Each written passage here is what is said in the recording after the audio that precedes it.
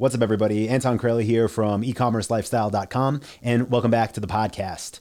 So a big question that I get either via email or over on our YouTube channel is from people that are just getting started with their online store, and they want to know what they actually have to get done prior to launch. So kind of the technicalities, right? And this is outside of how to pick a niche, how to get suppliers, how to get traffic, all that stuff you can learn more about on my free training over at dropshipwebinar.com. I'll post a link to that in the description, by the way, dropshipwebinar.com.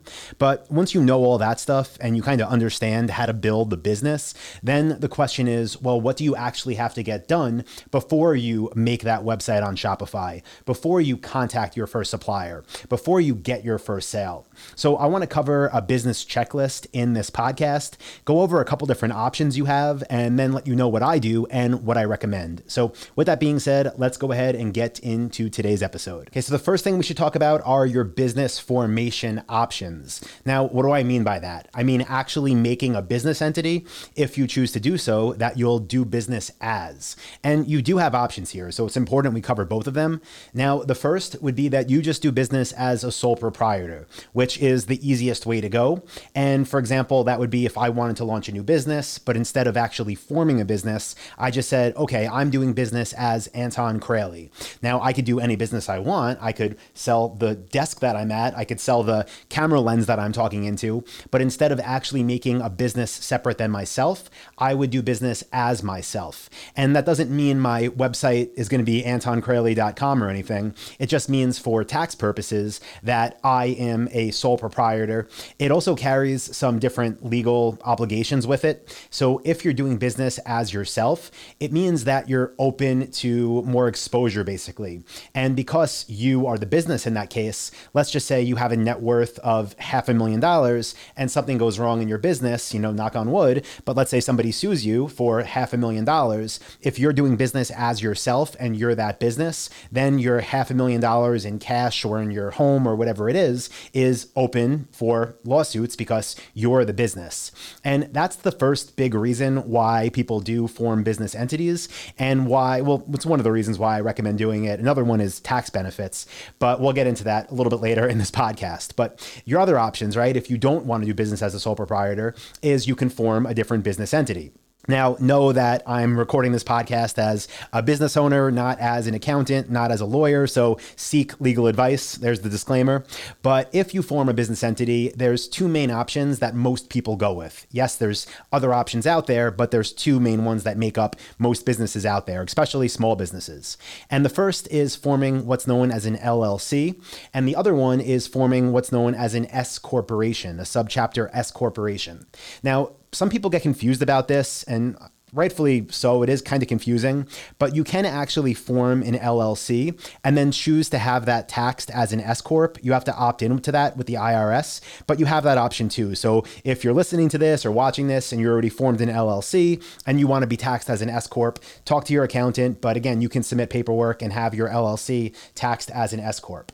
Some of the benefits of forming one of these entities outside of yourself, the main one, like I just talked about, the liability is now transferred to the actual business instead of you.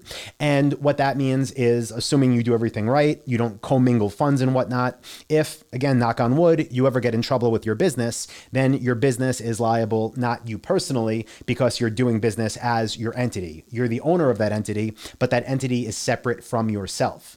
Now, another benefit of having one of these corporations set up, either an LLC or going the S Corp route, is that taxes work differently. So when you're a sole proprietor, all the money just flows into you. But when it comes through the LLC or through the S Corp, it can come in different ways, which means it can fall into different categories, different tax categories. Again, speak to an accountant or a lawyer if you prefer to find out how those work and how they'd affect you in your own situation. But that is a big benefit of forming an actual entity. Now, after you figure that out, right, and you kind of check that off, like you know that you're either a sole proprietor or you're forming a business, then you know what you could tell your suppliers. The next thing that you have to figure out is how you're going to basically identify yourself as a taxable entity. Now, when you're doing things like reaching out to suppliers and getting approved for accounts, they're going to ask you for a tax ID number. Now, the tax ID number is also known as an EIN number. It stands for Employer Identification Number. They're the same thing. They're free to get online. It's super easy from the IRS. I'll post a link in the description. You could do it yourself. It takes like 5 to 15 minutes. But you can either choose to get, again, an EIN, or you can use your social security number. Now, again, I recommend you use an EIN number because that keeps your business purposes separate than your personal. And what that means is basically when suppliers are charging you for orders and whatnot, and you're getting wholesale costs and you're not paying sales tax and any of that, it's because you're doing business as your business. And that's where the tax invoices are being sent to, basically. So at the end of the year, and if this is getting like over anybody's head and too technical, I apologize, but this is, it's important to know. But let's just say you do business with your EIN number, and over the year you buy $100,000 worth of products at wholesale costs, right? These are products you sold by drop shipping. Then at the end of the year, when your supplier is doing their taxes, they're going to say, hey, this tax ID number associated with Anton's business or your business, bought $100,000 worth of product from us. So that's where that number will kind of come into play in one of the places. Another place will be when you're opening business banking accounts. If you're going to do that, we will get to that, but you would use your EIN number. Again, it's also called a tax ID number. I know it's confusing, but you would use that when you're opening up your business accounts. And same things like when you're signing up with softwares online and they're asking you, is this a business or a personal account? If you go the tax route of having that EIN number, you'll say it's a business. This is the business name. This is our EIN number. And you'll be using that instead of, again, your social security number across the internet, which is a good thing, even if it was only for privacy. But like I've already mentioned, it covers a lot more than that. Now, the next thing in your checklist that you need to figure out, once you know if you're going to be a sole proprietor or a business entity, and once you have your EIN number, is do you need to collect sales tax and pay sales tax? And do you need a sales tax certificate? Now, different states have different rules. Some states have no sales tax, some do. What you need to look at is what state you are doing business in, what state your business is located in, which may be where you're located, and see if they have sales tax. And if they do, you're going to need to go online, Google your state name, Google sales tax certificate, and fill out whatever application you need to fill out to get one. And what that allows you to do is basically pay sales tax to the state where your business is located. Now, you might be thinking, well, I heard about nexuses and sales tax nexuses. How does that work? And while that is more and more of a thing, especially in the past couple of years, it really only comes into play once you're meeting different thresholds of sales in different states. And a lot of them are like $100,000 plus. The website taxjar.com, which by the way has a great app for Shopify, has really good information on this. So I will link to that again in the description. You can read more about it there. But for most people in the beginning, all you need to figure out is, does my state require sales tax? And if it does, then you have to go online and check off that you got your sales tax certificate. That way you can charge tax in your state in order to ship there, and you can pay sales tax to your state. Final thing that you need to figure out in this online store checklist when you're starting a new online store is, what are you going to do for banking? Now, you can use a personal checking account for your business. Like I mentioned earlier, though, that has different liabilities associated with it, because if you're saying to the IRS and to your suppliers that, hey, my personal bank account is the business bank account, then they'll be fine with it. They'll approve you. They'll charge you for orders. But if anything ever happens, even if you have a separate business entity and you're using your personal account, then what happens is it's known as commingling funds, and your personal assets can now be kind of up for grabs. Again, knock on wood, in the event of a lawsuit, because you're mixing your finances. Now, with that being said, I'll just let you know, when I got into e-commerce, I was like 18, maybe 19 years old, and I had no assets. So I personally started as a sole proprietor. I used my personal account. And then as I made money, I went to an accountant. I set up an S Corp. I set up all the business things that needed to be set up. So, you have options. Just know what's best for you. And maybe the way you figure that out is by speaking to an accountant or a lawyer. So the option that I would recommend is you do set up a new business account. It just keeps things cleaner and it lets you actually see your money better, not by mixing it in. So you would open a business checking account. There are tons of different banks online that offer free business checking accounts. You would open it with your business name. You would open it with your EIN number. And if you need banking advice, like what bank should you go to? My advice is, if you use a bank for your personal account and you're happy with them, just call them, go to their website, whatever, look for a link that says open open a business checking account, enter your information, and you'll be good to go. And then that's the bank account you'll have your money get deposited into when you get sales. And then that's the account you'll link to either your debit card or credit card when suppliers charge you for orders. Now, that brings us to the last thing you need to figure out in this new online store checklist, and that is, are you going to have a business credit card? Now, I highly recommend you do, because there's a ton of benefits to running one of these stores with a credit card. One is all of your ad costs can get charged to that credit card. Another is all of your costs of goods, the actual product costs, can get charged to that credit card.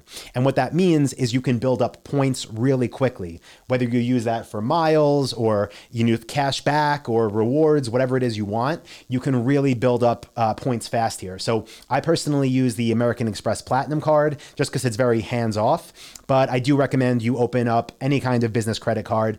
Just know a couple things going into it. One is because I'm assuming if you're listening to this, your business is brand new, you're not going to basically get off the line with the card. You have to co-sign for it. So even though it'll be opened in the name of your business, you'll kind of co-sign on personally, meaning if you owed a lot of money and your business went under, you would still be responsible for it. Again, any credit card company is going to tell you that, because if you're new, that's just the way it works. You have to build up business history before you can get your personal name off it. The other thing I'll say is if you're starting and you don't have credit, it's fine. You can just get a debit card linked to your business checking account, use that to pay your suppliers and your ad costs. And what I'd recommend you do as soon as you start to build up a bankroll in your account is make sure you get what's known as a secured credit card, which is basically the bank telling you, okay, we'll give you $3,000 of credit if you put $3,000 into a CD with us, right? A certificate of deposit. And if you do that, they know that they're credit safe because they're holding your money.